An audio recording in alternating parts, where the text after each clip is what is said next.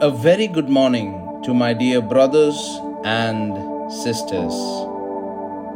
Today, I want to share an important topic to each and every one, which is giving the best. In the book of Genesis, we see the mention of two brothers, Cain and Abel. Cain was a man of the field, and Abel was a shepherd. Bible says, when the time of the harvest came, Cain presented some of his crops as gifts to the Lord, whereas Abel presented the best portions. What we need to understand here is, it was God who had enabled Cain to be a farmer and Abel to be a shepherd.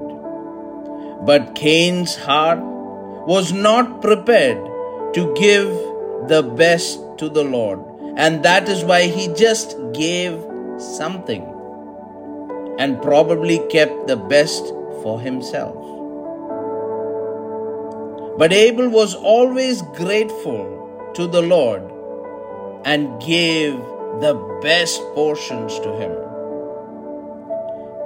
As Bible says in Matthew chapter 6 verse 21, wherever your treasure is, there the desires of your heart will be also.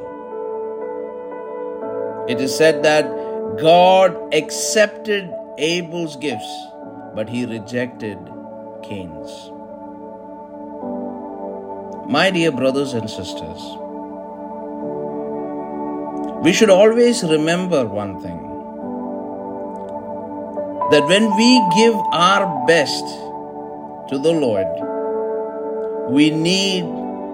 it has to happen from an area of love. Because only the love for Him enables us to give the best. As God so loved each and every one of us that He gave His one and only Son Jesus, that whoever believes in Him shall not die but shall experience eternal life.